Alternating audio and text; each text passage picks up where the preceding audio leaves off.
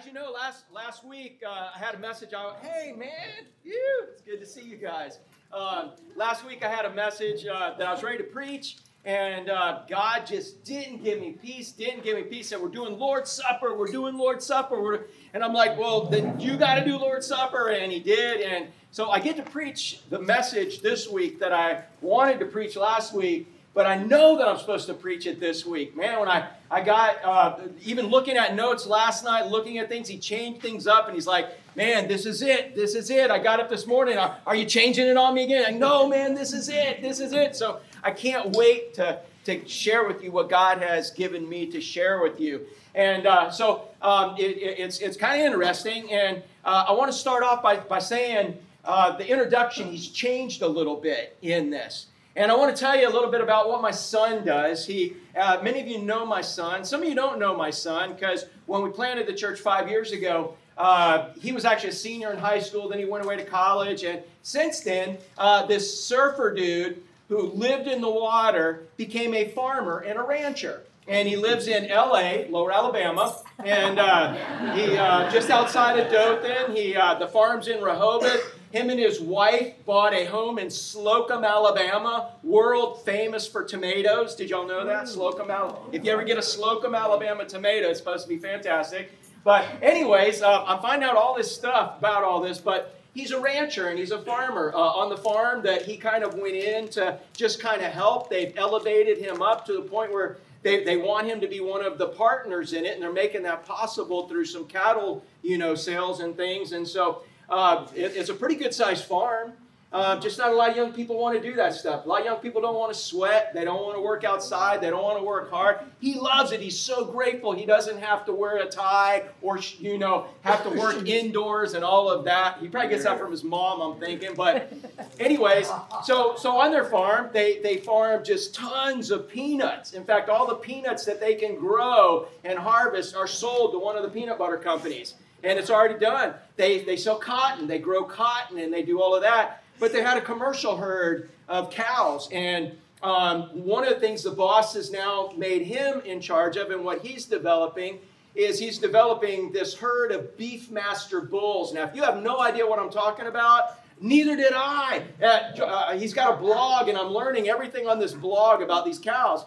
So anyways, they're developing Beefmaster bulls, black ones, and because that's what the market wants to buy. And he's developing mostly bulls in this herd for sale later through bloodlines. So one of the enemies to the peanuts, to the cotton, to the cows, one of the greatest enemies that there is to them making a living and being successful are feral pigs, feral hogs. And how many of y'all have experience with feral hogs at all? Yeah, shoot them. We eat them. Yeah, they're awesome on my barbecue grill and my smoker. But if you don't know about it, feral hogs, they kind of started in Florida. The Spanish brought them in the 1400s as little javelinas. They ran wild. And in fact, when I was little, I must have been probably about 50-something years ago, they were actually more like javelinas, and they came after you. But they've so mixed with all of the domestic animals that now they come in all colors, sizes, shapes, and they're either the smartest animal or the dumbest animal. Who does that sound like? Everybody say us. They're either the smartest animal or they're the dumbest animal, depending on what day you catch them. Who does that sound like? Us. Yeah, and that is the nature of them. And so they're all over the place. They've spread to places like Texas, even more than Florida, and they're all over the place right now. Now, the problem with these feral hogs is they travel in packs. And you may be an animal lover and be like, oh, don't hurt the feral hogs. But if they got into your newly planted petunias, you would be calling for an exterminator because they can devastate a crop. They can devastate a herd of cattle. They'll get in and just the rows that you just spent a whole week of planting, they'll just eat right through all of those. And now you don't have a crop. They'll go in where your cattle are and they'll dig holes while they're rooting for grubs. And all of a sudden your cattle break their legs. And now you got to kill your cattle. You got to destroy those. And they're just devastating in what they do. Not to mention that they carry no less than, I've heard, 71 diseases. when we eradicate them and when we're cleaning them, man, you got to wear gloves and you got to cook them, get that internal temp around 200, and it's awesome. So if I ever give you any wild hog meat, it's totally safe. It's good. Nothing's happened to me yet. All right, we're good. And so he's got to eradicate them. And now he grew up eradicating them around here. People with paintball fields would have like this beautiful lush grass and bunkers, and all of a sudden when the hogs come through and they dug it all up, the owner's like, hey, take these out. Farmers, take these out. Ranchers, take these out because they're going to disease my... So he grew up doing that. Well, when he got up there, he's like, Dad, we got a new way of taking these hogs out. And I'm like, well, what? And he's like, we have a trap. And he showed me these really cool traps. And I've got a video of this trap for you because it goes perfect with the message that we have to hear from Paul today. When Paul is preaching to the Colossians, he's telling them, guys, don't get trapped. Don't get trapped. He said, if you don't go for the bait, you won't get trapped. You know that? So that's really the title of today's message. If you don't go for the bait, you won't get trapped. And he goes on to tell me, he said, anything except for Christ is bait, and Christ is anything but bait. So fill up on Christ, and you got no room for the bait, and you won't get trapped. And when I saw the video originally of these traps, I started thinking of how much that is like us. How, man, we're working, we're doing our thing, everything's going good, but how many of y'all have ever had the devil just throw the right bait in front of your face to distract you? The right bait in front of your face to discourage you, the bait to kind of get you off track, and all of a sudden you're trapped in something that if you would have stayed focused on Christ, you wouldn't be experiencing. And so in this short video, Jay just kind of edited it a little bit, and it starts off with basically the farmer throwing down some corn. Now, Mac, we're going out this week, right? Yeah. If you're still good, we're going to go out. Now, Mac, I don't know, what was your secret recipe? There's corn, and then you throw down some, like, syrup, and you had some kind of fruit, didn't you? Yeah, I did. Yeah, like fruit, so there's all these different kinds of traps of sweet stuff you throw down there. And the hogs, man, they're eating roots, they're eating grubs, they're eating all kinds. And all of a sudden, they smell this sweet stuff. And they're like, oh, I'm going here. And they lose track of everything else around them. And they go for it. Who does that sound like? Us. Yeah. Don't get trapped, man. If you don't go for the bait, you won't get trapped. The bait is anything but Christ. But Christ is anything but bait. And if you stay full of Christ, you got no room for the bait. And you won't get trapped. So watch this quick little video. And then I'll show you how it goes into Colossians. All right. You know what? The farmers feel the same way about those hogs as Satan feels about you Christians. You're messing up his kingdom, man. And if he can trap you and he can bait you, man, and he can put you down. It doesn't have to be now. You know what would be more valuable than even taking you out? Would be ruining your testimony. You know what would be more valuable than taking you out? Yeah, getting you to quit, getting you to denounce Christ, getting you to go back and living in the world. But no matter what, the way it all starts with bait. Did you notice that? There's bait. Now, he can throw you some corn and you may not go after corn. How many of y'all would go after corn? Okay, corn with some molasses on it. How any of y'all? How about donuts? All right, donuts. Let me see donuts. Yeah, that's us. He knows what bait to throw there. And so again, what I want you to know more than anything, if you don't think of remember anything else from this message, I want you to remember that if you don't go for the bait, you won't get trapped. The bait is anything but Christ. And Christ is anything but bait. And we're going to learn who Christ is and who he is. And so if you're full of who? Christ, you got no room for what? Bait. And you won't get trapped. Don't forget that today. So if you don't take the bait, you won't get trapped. That's the title today. And so we're going to start off by, again, you've heard this from me already today. Bait is anything but Christ.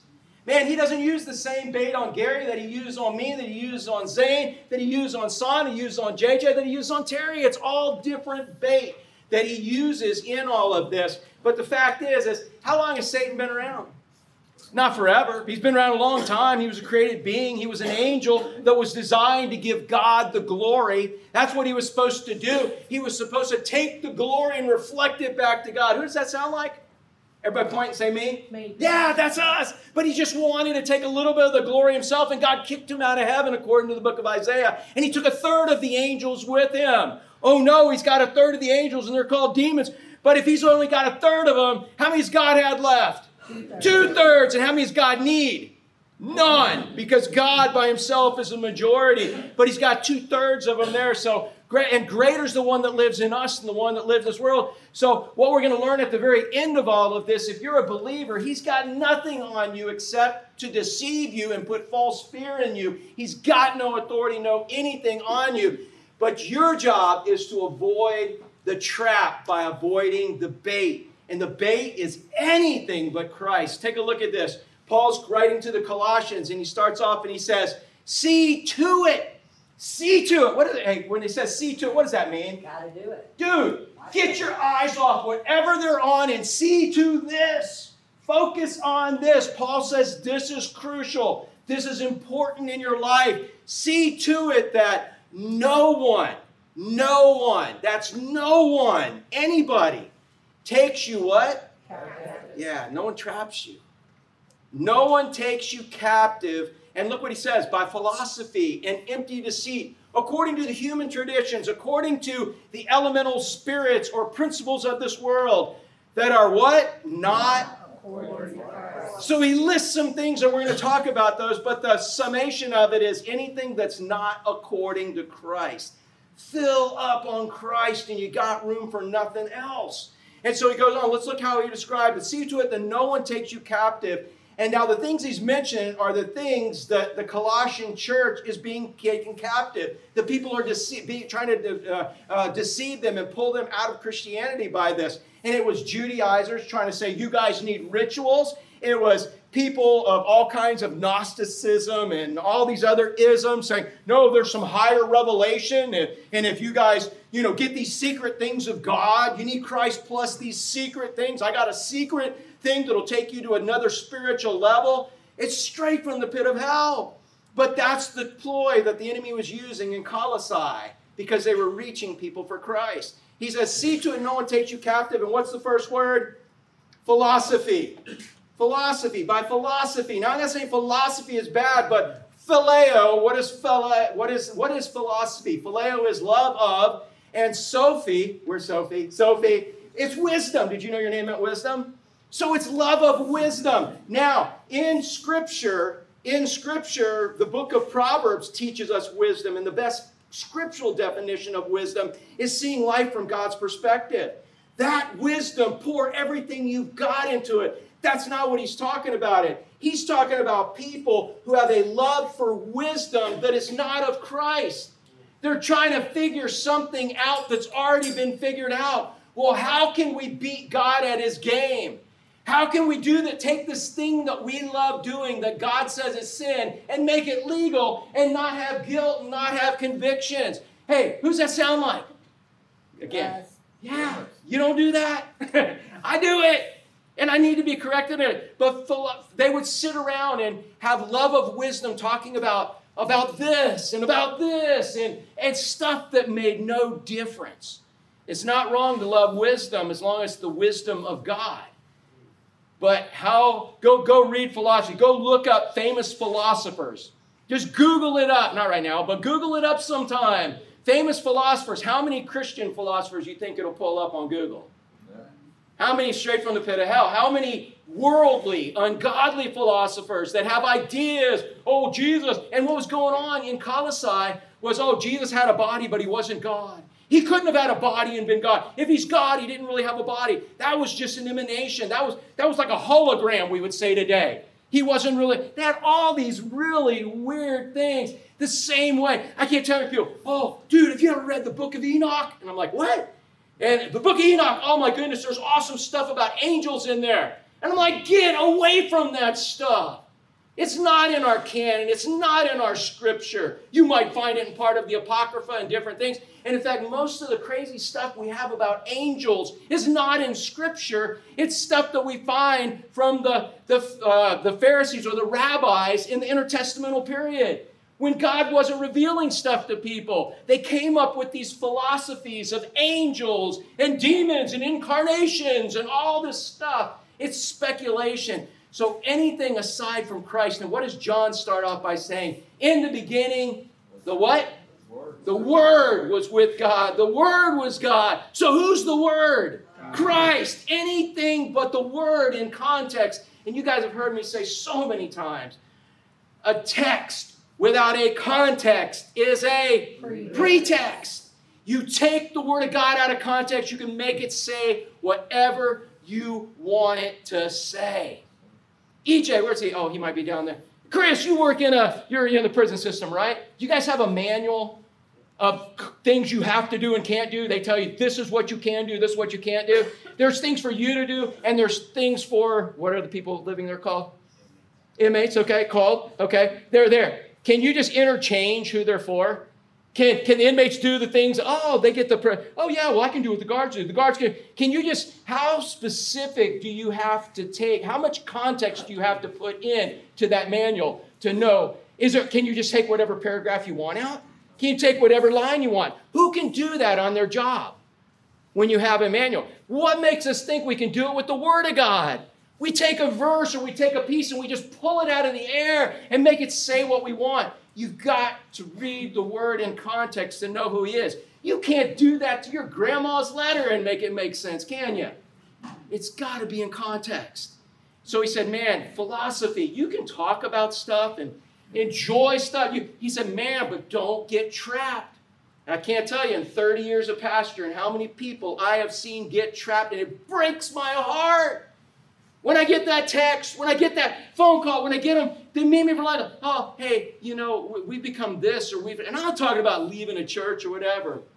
I'm talking about leaving the doctrine, leaving Orthodox Christianity, leaving biblical Christianity to follow some hobby horse, some whim, something that somebody has come up with that's new. And that's what Paul was upset about in Colossae, because people were just following stuff. And he's like, no. They're talking about stuff that does not reconcile with who Christ is and what He's doing. Man, he goes, see to it that no one takes you captive by philosophy and empty deceit. Hey, let me ask you a question. Empty deceit. All right, what's the opposite of empty deceit? What's the opposite of empty? Full. What's the opposite of deceit? Truth. So he said, make sure you stay in full truth, right? Not empty deceit. What if you stay in partial truth? That's Satan's. Hey, is corn bad for pigs? Is it good for? Do they go through cornfields in Nebraska and different places? Do they go through cornfields and eat corn? Yeah, they eat wild corn. Do they ever get corn that's outside of a trap? And is it good? Yeah, because they don't get caught. It's not good for the farmer, but it's good for them. When is it bad? It's bad when it's used for bait. If the farmer's smart enough to use a bait that's sort of real. Hey, Gary, you fish, right? You ever use an artificial lure? Yeah, dude. I can take a piece of plastic with treble hooks sticking out, throw it out there and go whap, whap, whap, and get it going bam, bam, bam, bam. And I can make it act and get a fish to act on their impulse enough where they'll blast it out of the water. They'll be hooked. They'll be cleaned. They'll be in my frying pan and in my belly, and we'll stop there. Yeah. Animals can be baited so easy because we can get them to act off instinct. How about you? Aren't we beyond that? Aren't we above that as a human? But what about as a Christian with the Holy Spirit of God living inside us and with the complete Word of God, where everything we look at, we take and say, Holy Spirit, open this up to me. What should I do here? But where we get in trouble is, oh, dude, there's corn. And come on, it's corn. Dude, and they got molasses on it. And some sucker dumped a bunch of fruit. Let's get it before all the other pigs get it. And then that's what happens to us. Christy's laughing because they didn't shoot them. Christy, man, raise your hand, Christy. Christy has caught hogs with her bare hands. Dude, when she goes down with the kids, don't you worry about them kids. I'm just saying, her and her daddy, that was daddy time. Yeah, if you bait them, you teach them, you train them. And sometimes that training process takes a while. I remember my uncle, anybody ever here catch mullet on a fishing rod? Catch it with bait? Well, they're vegetarians. So most of the time we got to throw nets on mullet. Well, my uncle, this was back probably when I was 12, 13, he's like, hey, we're going to go catch mullet on our fly rods. And I'm like, what? What kind of fly are you going to catch mullet with? He said, no, I got this. He said, when the schools of mullet come, he said, what we're going to do is we're going to throw handfuls of oatmeal out there. And the mullet are going to love the oatmeal. And we're going to start by throwing it out there every 30 seconds. So they're going to come and they're going to eat it and they're going to go off. And then we throw it again and they come. Then we're going to start throwing it every minute.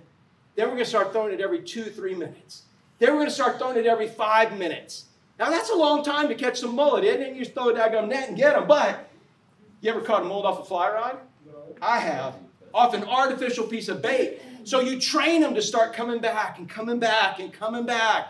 And then when you got them coming back every 5 to 10 minutes, they're like, where's it at? Where's it at? And you throw one. We take a little piece of a plastic worm that was white that looked like a piece of oatmeal. And we go, throw it out there and start just letting it sit, man. And all of a sudden, that mullet would take it, thinking it was a piece of oatmeal. And guess where he ended up? In the frying pan, yeah. Or my smoker one. Aren't we above that?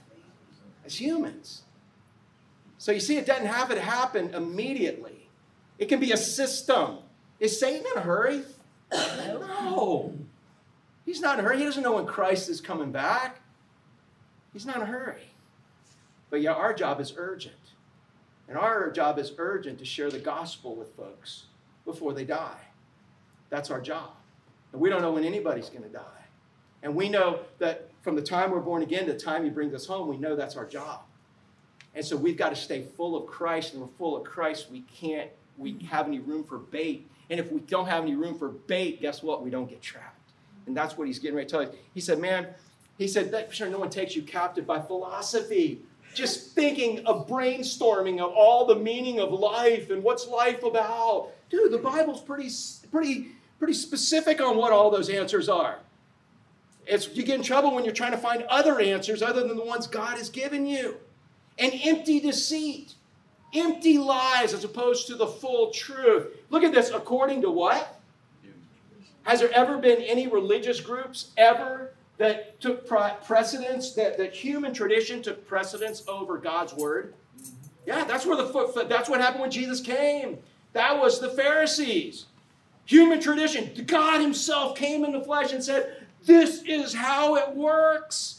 This is what God is. I'm God in the flesh, and I'm here to show you who God is. They're like, get out of here. You don't match up with our human traditions.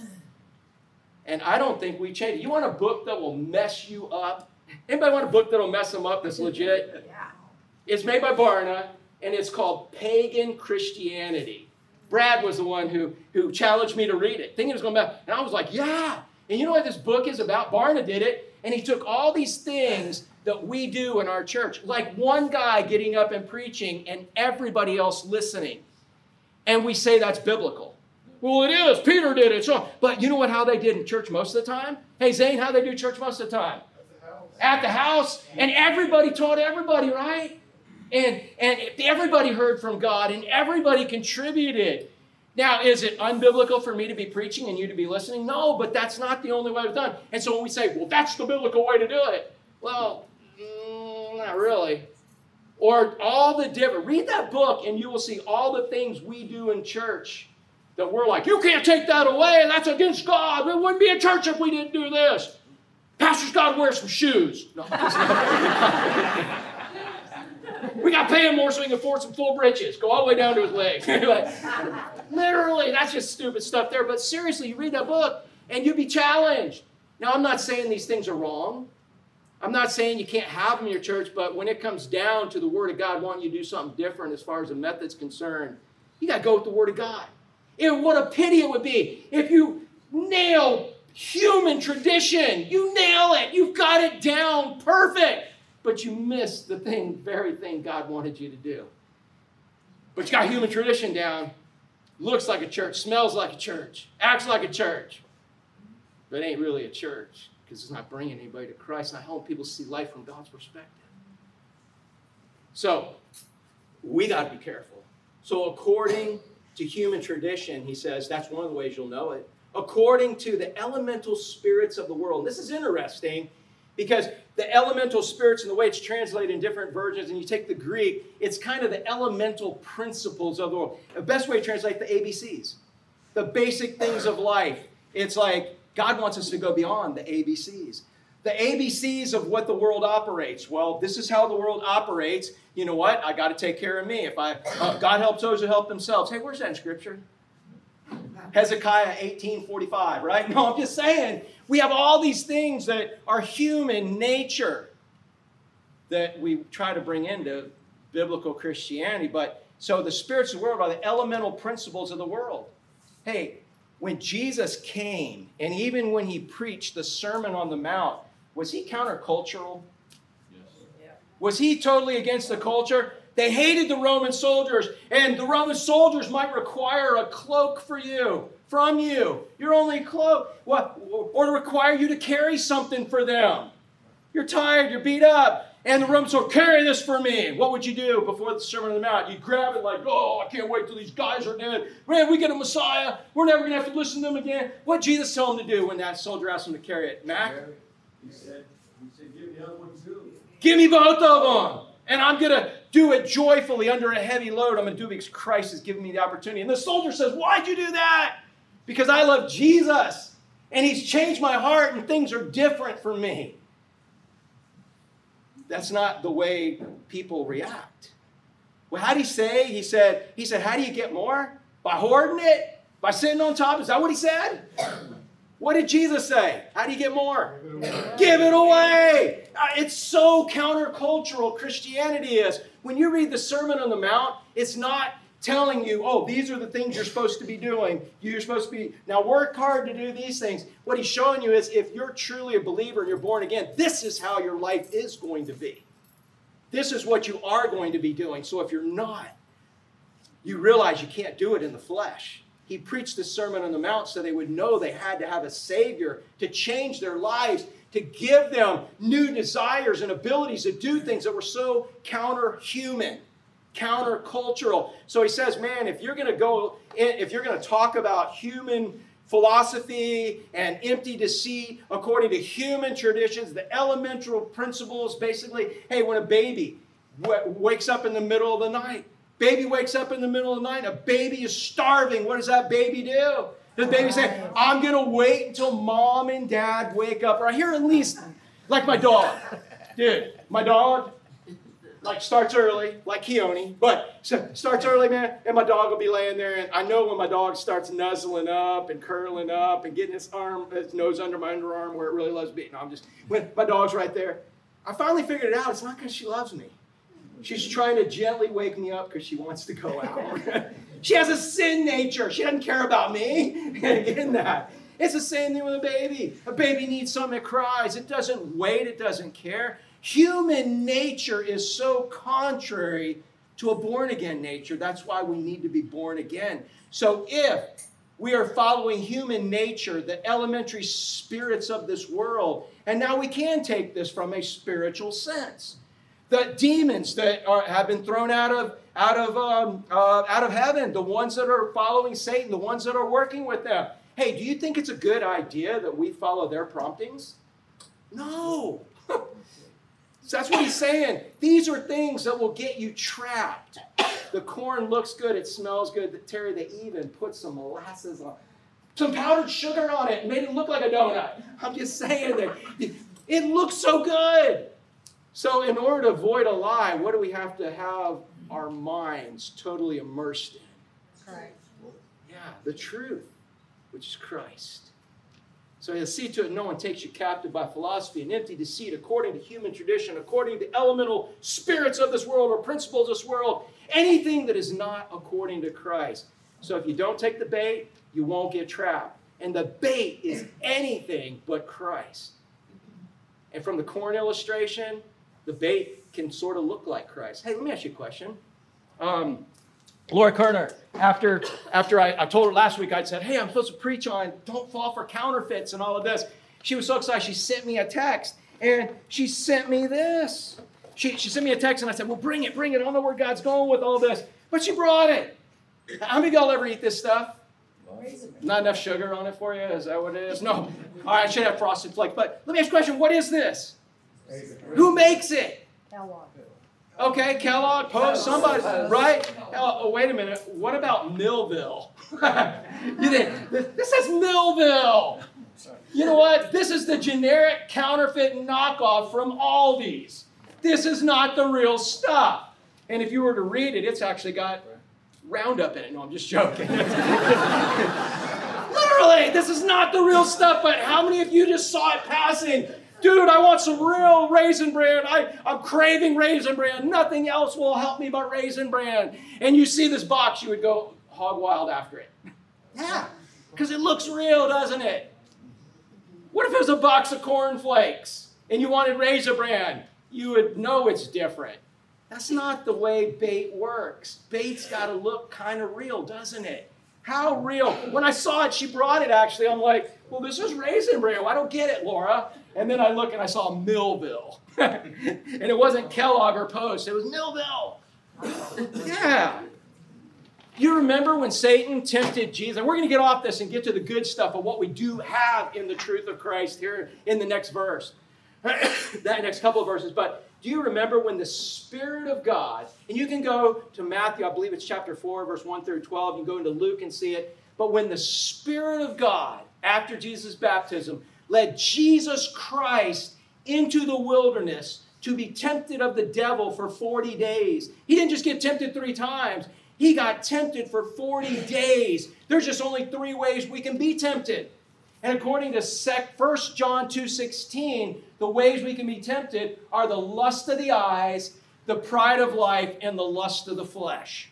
Wanting something we think our body needs that God is depriving us from, lust of the flesh. Seeing something and all of a sudden, oh, dude, I can't take my eyes off it and I've got to have it.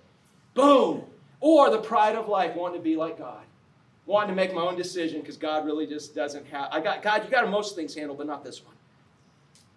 So the devil was tempting Jesus for 40 days. Remember the first one? Jesus had been fasting 40 days. Hey, Selma, if you had not eaten for 40 days, what would you be more than anything in this universe? Hungry. How many of you, if you've not eaten for 40 days, would be hungry? Yeah. And how many of you would say, I believe it's God's will that I eat? Yeah. 40 minutes.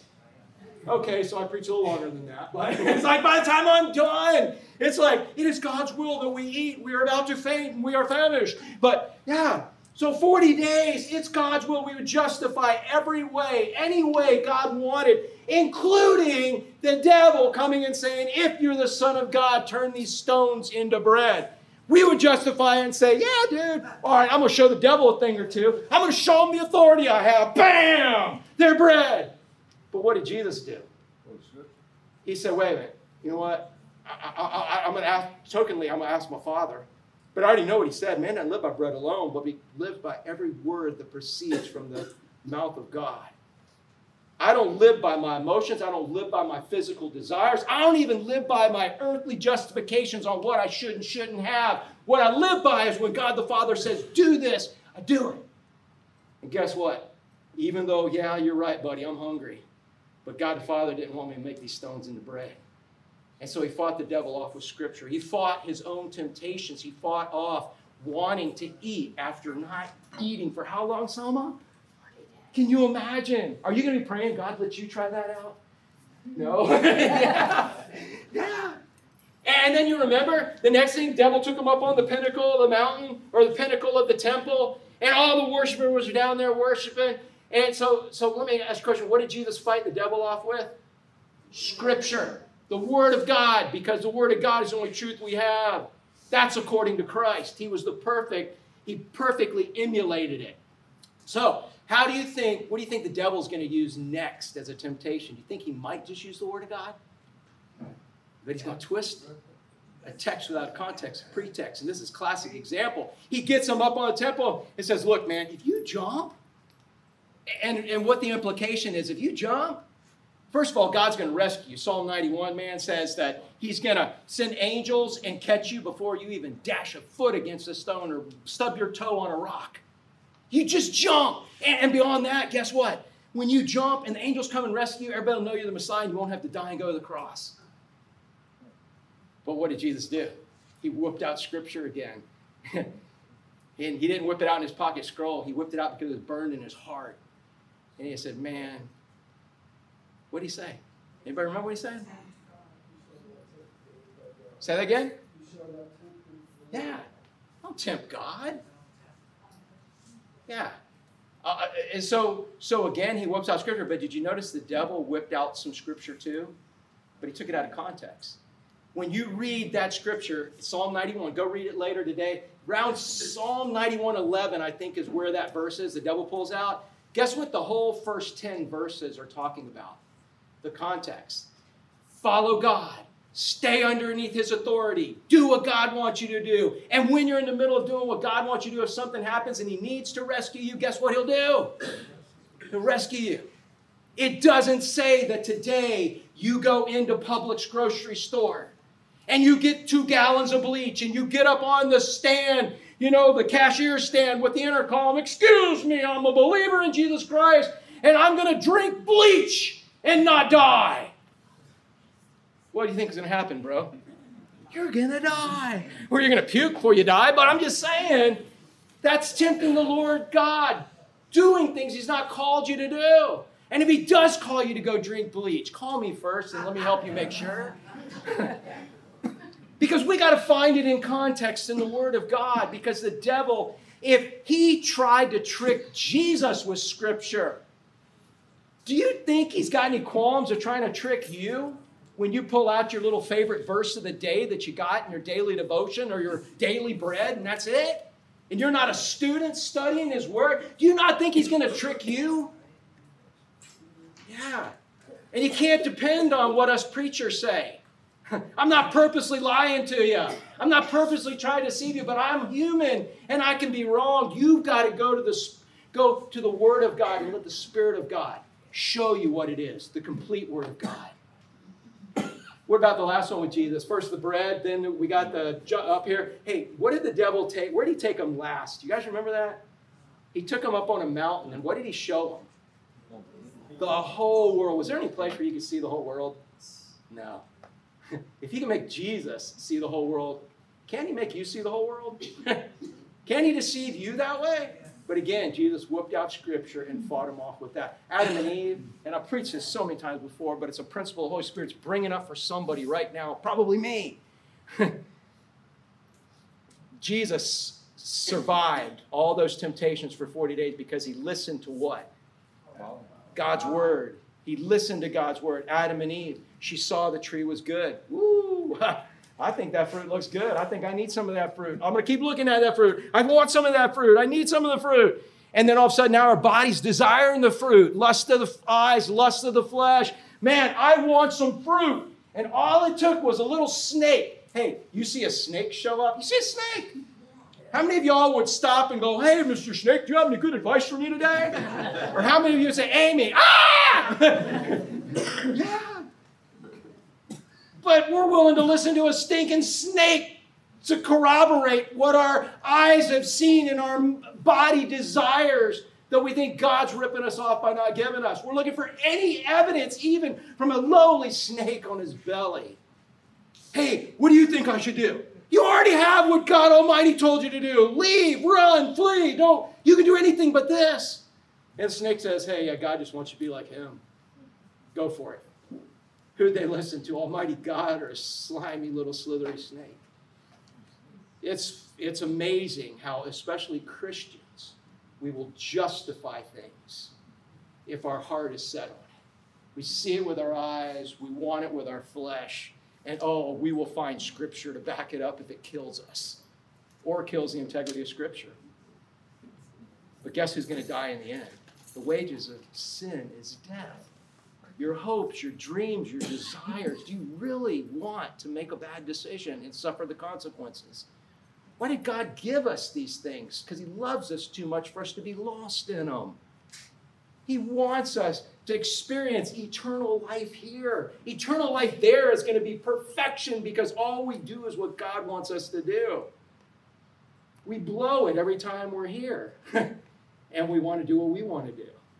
We lose the experience that he wants us to have. So he said, man, the bait is anything but Christ. Wow, we went way too long on that. No, we didn't. That's where God wanted us. Look at this.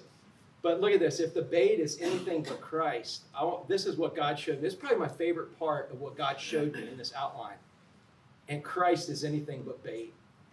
You know, there was a time in my life where trying to share the gospel with people, I almost felt, under certain systems where I was trained how to do it, I almost felt like I was putting bait on a hook and trying to trick people into Jesus. Anybody ever felt that way?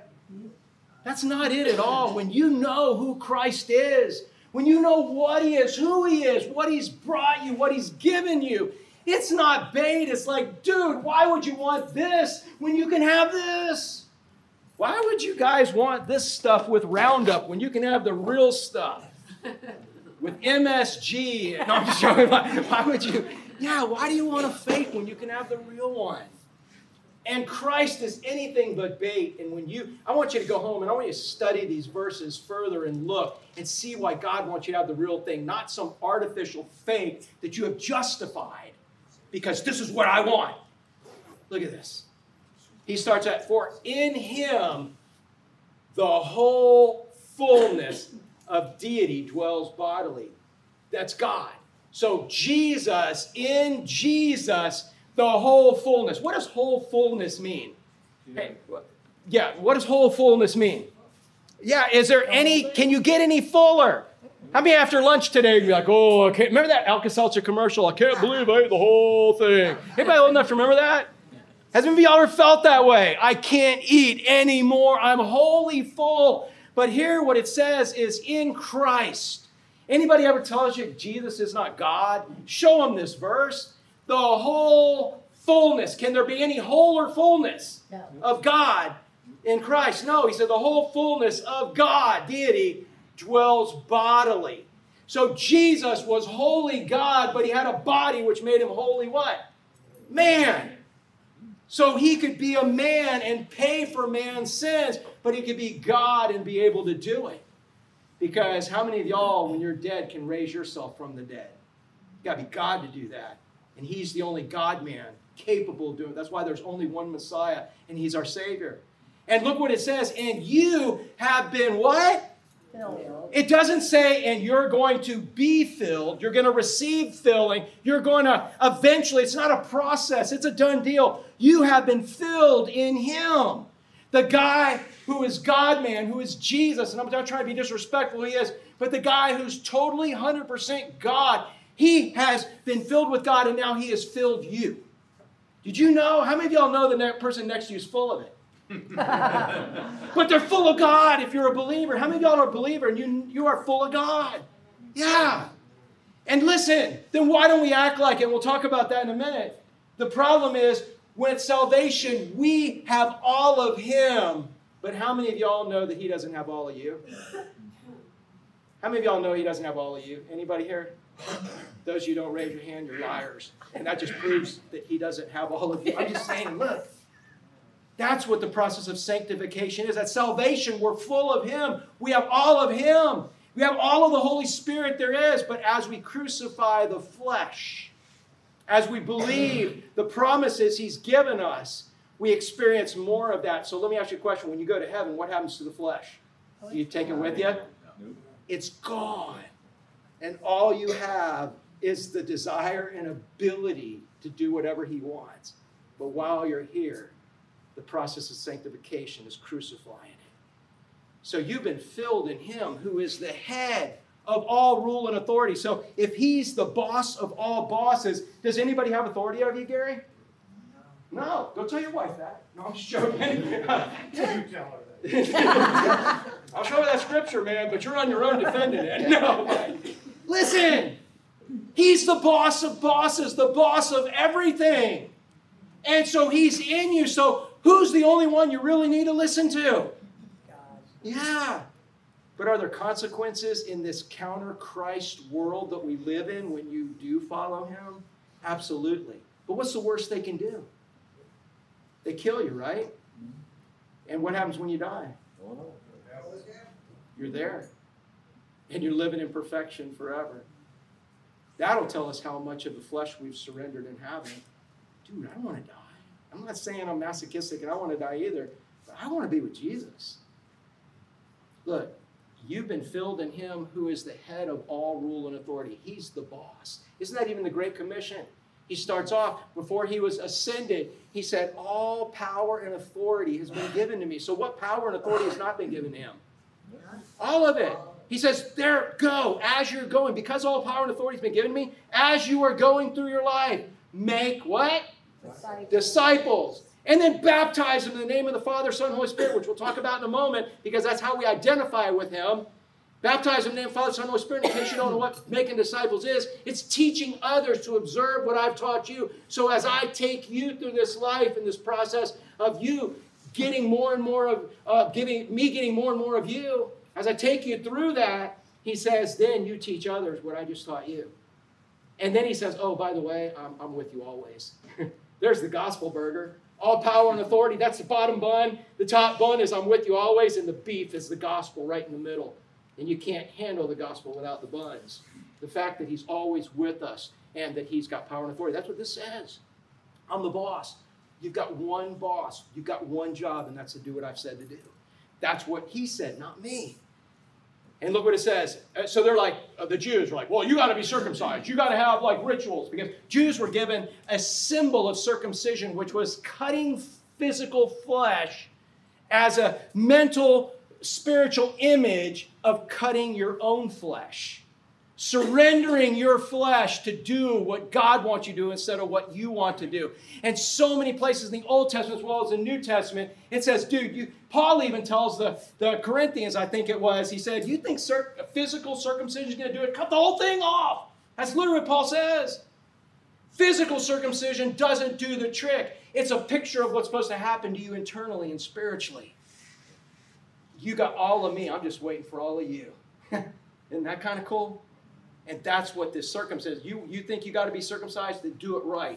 Get circumcised spiritually, internally. He says, you were circumcised with a circumcision made without hands. He ain't talking about a laser gun. He's talking about an internal spiritual circumcision where when you're born again now, he gives you the ability to overcome the flesh. How many of y'all know you don't have to sin? 1 Corinthians 10:13, there's no temptation taking you, but such is common to man, but God's faithful, who will not allow you to be tempted above your able, but with the temptation he'll make a way to escape. You don't have to. Then why do we, Cowboy Bob? Because we want to. That's the answer. In him you were circumcised with a circumcision made without hands, by putting off the body of the flesh by the circumcision of Christ. And in other words, when you got Christ, you got circumcised spiritually the way it matters. He now gave you a new nature, and the more you feed that new nature, the more you act like that new nature, the more the flesh shrinks and gets cut off. Almost done. Having been buried with him in baptism. So you Christians want a symbol? Okay, you want a ritual? How about let's take baptism. When I put you under the water, when you stand in the water at baptism, what does that look like? Cross. It looks like a cross. I take you under the water. Okay, that symbolizes Jesus' what? Yeah. Death and burial. And I bring you up, fortunately, because that symbolizes Jesus' resurrection. It also symbolizes your dying to being the boss of your life and rising to live a new life in resurrection power. Does baptism save you? Does baptism give you that power? Does baptism make any of those things happen? No, it's an outward symbol of something that's gone on inwardly. You guys want an outward symbol? You think you need one? How about remembering your baptism? But that's not when it happened. It happened, look at this, having been buried with him in baptism, in which you were also raised with him. When were you raised with him? Through what? Faith. When you put faith and trust in what he did on the cross. And then every single day as you crucify the flesh and grow the spirit, he said, that's what's happening in your life. You're raised with him in faith, in the powerful working of God who raised him from the dead. What is the most important event that's going to happen in your life? How many of y'all are alive right now? You guys are good? All right, shake. Somebody's not. All right, everybody's alive. What's the next most important event in your life right now as a believer? When you die. But okay, so let's just say death is going to happen. All right, right after death, what is the most important event? And who's doing that? Are you doing it, Gary? No. Dude, I'm dead except my big toe. I think I could swim to heaven with that big toe. Oh, I got a whole foot. No. Who are we trusting? What's the only way we're getting to heaven? Him. Do we have anything to do with it once we're dead? Nope. The greatest thing, I don't know about you, but the greatest thing I'm counting on is when I'm dead that he raises me. Man, that's what he's saying. He's saying if he is going to raise you from the dead, what do you think he wants to do through you right now? Just have that same faith. And if you're trusting him to raise you when you're dead, why do we have such a hard time trusting him now? And I'll give you the answer. Because we have a battle between the flesh and the spirit. And like Paul said, I don't do what I want to do, and I do what I don't want to do because I have this battle. I want what I want. Even though it's bad for me, I want it. And God says, man, I just want you to want me. And that's how we get trapped. So look at this. He says, and you who were dead in your trespass. Hey, when were you dead in your sins? Before salvation. From the time you were born till the time you were born again. You who were dead in your trespasses or sins and the uncircumcision of your flesh, God made what? Was it your righteousness? Was it you going to church? Was it you being an altar boy? You being a deacon? You tithing? Was that what made you alive? Look what it says. God made you alive together with him. And what has he done? He's having what? Yeah, so is there anything, once you're born again, is there anything you can do that's not forgiven? Hey, is there anything Selma can do to not be your daughter? She loves you, bro. She's your, not that y'all have favorites or anything. I'm just saying. Is there anything you could ever do to not be his daughter? Never. But could you do some things that will cause him to want to correct you? And throw down the gauntlet on you? And is it wise? Is it to show you who's boss, or does he really just want you to live a successful life? Yeah, that's why he says it's going to hurt me more than it hurts you, and you won't understand that till you're a parent. But that's what God's saying to us all the time. But I want to sin. I want to. God, this is okay. It works for me. It may not work for Moses. It's working for me. He's like, no. There's nothing we can do to have our sins not forgiven, to not be his child. Look what we've got, man. We're alive. Hey, Zane, you talk about it a lot. What can a dead body do? Produce death. It stinks. It's roadkill. That's what you are before you're born again. You come into church before you're born again, you're roadkill. You can't do the things that are preached in the Word except sin. You can't live the Christian life until you're born again and he gives you the Spirit of God to live it until he makes you alive. But man, what's your name again? You just gave your life to Christ? What's your name? Zeke. No, Zeke. No, your daughter gave her life to Christ, right? Oh, no, we're talking about another. Oh, another one. Okay. Yeah. Now she's alive. And now her sins are forgiven forever. She's no longer dead in her sins. They're no longer ever unforgiven. And check this out, Romans 7. He says, by canceling the record of debt that stood against us with legal demands, this he set aside, nailing it to the cross. You like that verse, don't you, Karen? Yep. Because you know what that verse says? How many of y'all have a big, long list of sin? CVS receipt. What's that? Like a CVS receipt. Yeah. Worth of sin. And this isn't like My Name is Earl, where you got to okay, well, I got to make things right with Billy Robinson again, and then I was forgiven, I got to fix that. No! And for those of you who don't know who My Name's Earl, you might want to watch it. I don't even know if it's even available. But that's what he did. He tried to make everything right. You can't. You can't fix that CVS receipt. All you can do is give it to Christ and say, have mercy on me. And he says, I love you, and what I did on the cross pays for those. Let me have that receipt. And he takes it and he nails it to the cross. He took your sins to the cross with him. They're gone. Now, does that mean you don't have consequences when you mess up, Roger? No, dude. You stick your hand in fire, it's going to burn. And he's going to say, why do you do that? And you're like, oh, I'm just a stupid human. I fall for the trap every time. Because I'm not full of Christ, I'm full of the world. But yeah, so he canceled them. He eliminated it from you. Nailed your sins to the cross. Look at this. He disarmed, and by doing this, he disarmed. What does it mean to disarm somebody? If we had a dude come in here, God forbid, and I cover it with the blood of Jesus, we were talking about it, right? A guy comes in here with a gun. First of all, I'm hoping some of y'all are carrying, and I know some of y'all are, but I'm just saying, if God comes in here with a gun, and he's willing, and he's wanting to shoot us up. He's literally got that scary thing, but it's a reality in church these days. So you better know where you're going because you could go in church. I'm just saying. But he comes in. What is our first priority, Terry? Disarm him, yes. And if Terry's right there and he comes in that door, he will literally be disarmed. We're not talking about losing a weapon. We're talking about losing an arm. He will be disarmed. When you disarm somebody, they can't hurt you anymore, right?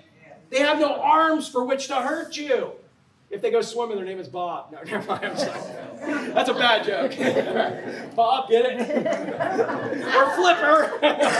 But anyways, Terry, you needed that, right? Yeah. All right, so literally, if they're disarmed, they can't hurt you. Who did Jesus disarm on the cross? And listen, man, Warren Wiersbe said something awesome. He said, if the demons and the devil really knew what was going to happen on the cross after Christ did what he did on the cross, they really would have understood how defeated they were. They would have never crucified him. Yes. They thought they were going to win a battle. They lost the biggest battle that they would ever face. Because through what he did on the cross, look, it says, he what? Disarmed. I want you guys to I want you to have a mental image of what it means to be disarmed now. He disarmed the rulers and authorities of this world, and he put them to open what? Shame. By triumphing over them in him. They have lost all power, all authority. I'll give you this illustration and then we'll be done in here because I do believe that is the last, I believe that's the last scripture we're looking at here. Go back to that scripture real quick and I'll cut to this. It's a guy by a guy named Miles Stanford. I've shared it with you a million times, but I want you to understand what you got when you got saved. And Miles Stanford was from turn of century, 1800s, whatever, where they took ships across the sea back and forth. And he was preaching one time and he said, guys, he said, when you start out in this world, you're on a ship and you have a captain. As much as you don't want to believe it, the captain of your ship is Satan. You do whatever that captain wants you to do. And it's just, that's biblical. That's what the Bible says. You're doing that. But you realize how horrible that is. You don't want that to be. And Christ offers you grace and faith and says, let me be your captain. And when you surrender and let him be the captain, he now becomes the captain of your ship mid-voyage. Some earlier in the voyage, some later in the voyage. When's it too late to make him your captain? When you're dead. And you don't know when that's going to happen. So you switch captains and Christ is now your captain. So he takes your old captain, which is Satan, and he puts him below deck. And he chains him up in a prison, a jail cell that he can't get out of. Does he have any more authority over you while he's chained up in that prison? No. But guess what he doesn't stop doing? He doesn't stop barking out orders. He doesn't stop trying to cause mutiny. He doesn't stop trying to get you to go against and revolt against your captain. In fact, anytime you get near the stairs to where he's at, you get anywhere near that, he's shouting out, trying to tell you how he'd be a better captain. How this guy here is trying to rob you of your fun, not give you what you deserve, not giving, and all the other things that he uses. He's throwing corn out, if you want to go back to the hog trap. He has no authority over you, period, if you're a born-again believer, unless you give it to him. If he throws lies out to you and says it's better to be with him and you stay with him, then guess what? That's on you, man. I told you 1 Corinthians said, there's no temptation taken you but such as common to man, but God is faithful who will not allow you to be tempted above that you're able. But with the temptation, God will make a way to escape. You got to take his way, not your way. So you got a captain, an old captain chained below. And until the millennial kingdom, that captain is going to be there. In the millennial kingdom, he's going to be chained. He's going to be thrown in a pit and chained up for 1,000 years, only at the end to be let go and then be thrown into his eternal home where we'll never have to mess with him again. But the point I want you to see is he has no authority, no power, no nothing, unless you give it to him. He throws out fear. You can't do it God's way. You can't do it that way. Here, take this corn. It's here. It's free. It's against what I'm saying, but go do it what God says, but do it anyways. And you go, and what happens? The trap falls. Bam. If you stay so full of Christ, you have no reason to even go down below and mess with that captain. You stay so full of Christ, you're so full that somebody offers you corn with molasses on it and fruit, Matt. You're like, no, man, I'm full. I don't need any of that. I'm good. So in this is what I want you to remember out of this whole thing. This sums it all up right here. Bait is anything but Christ, but Christ is anything but bait. Look what you have in Christ, man.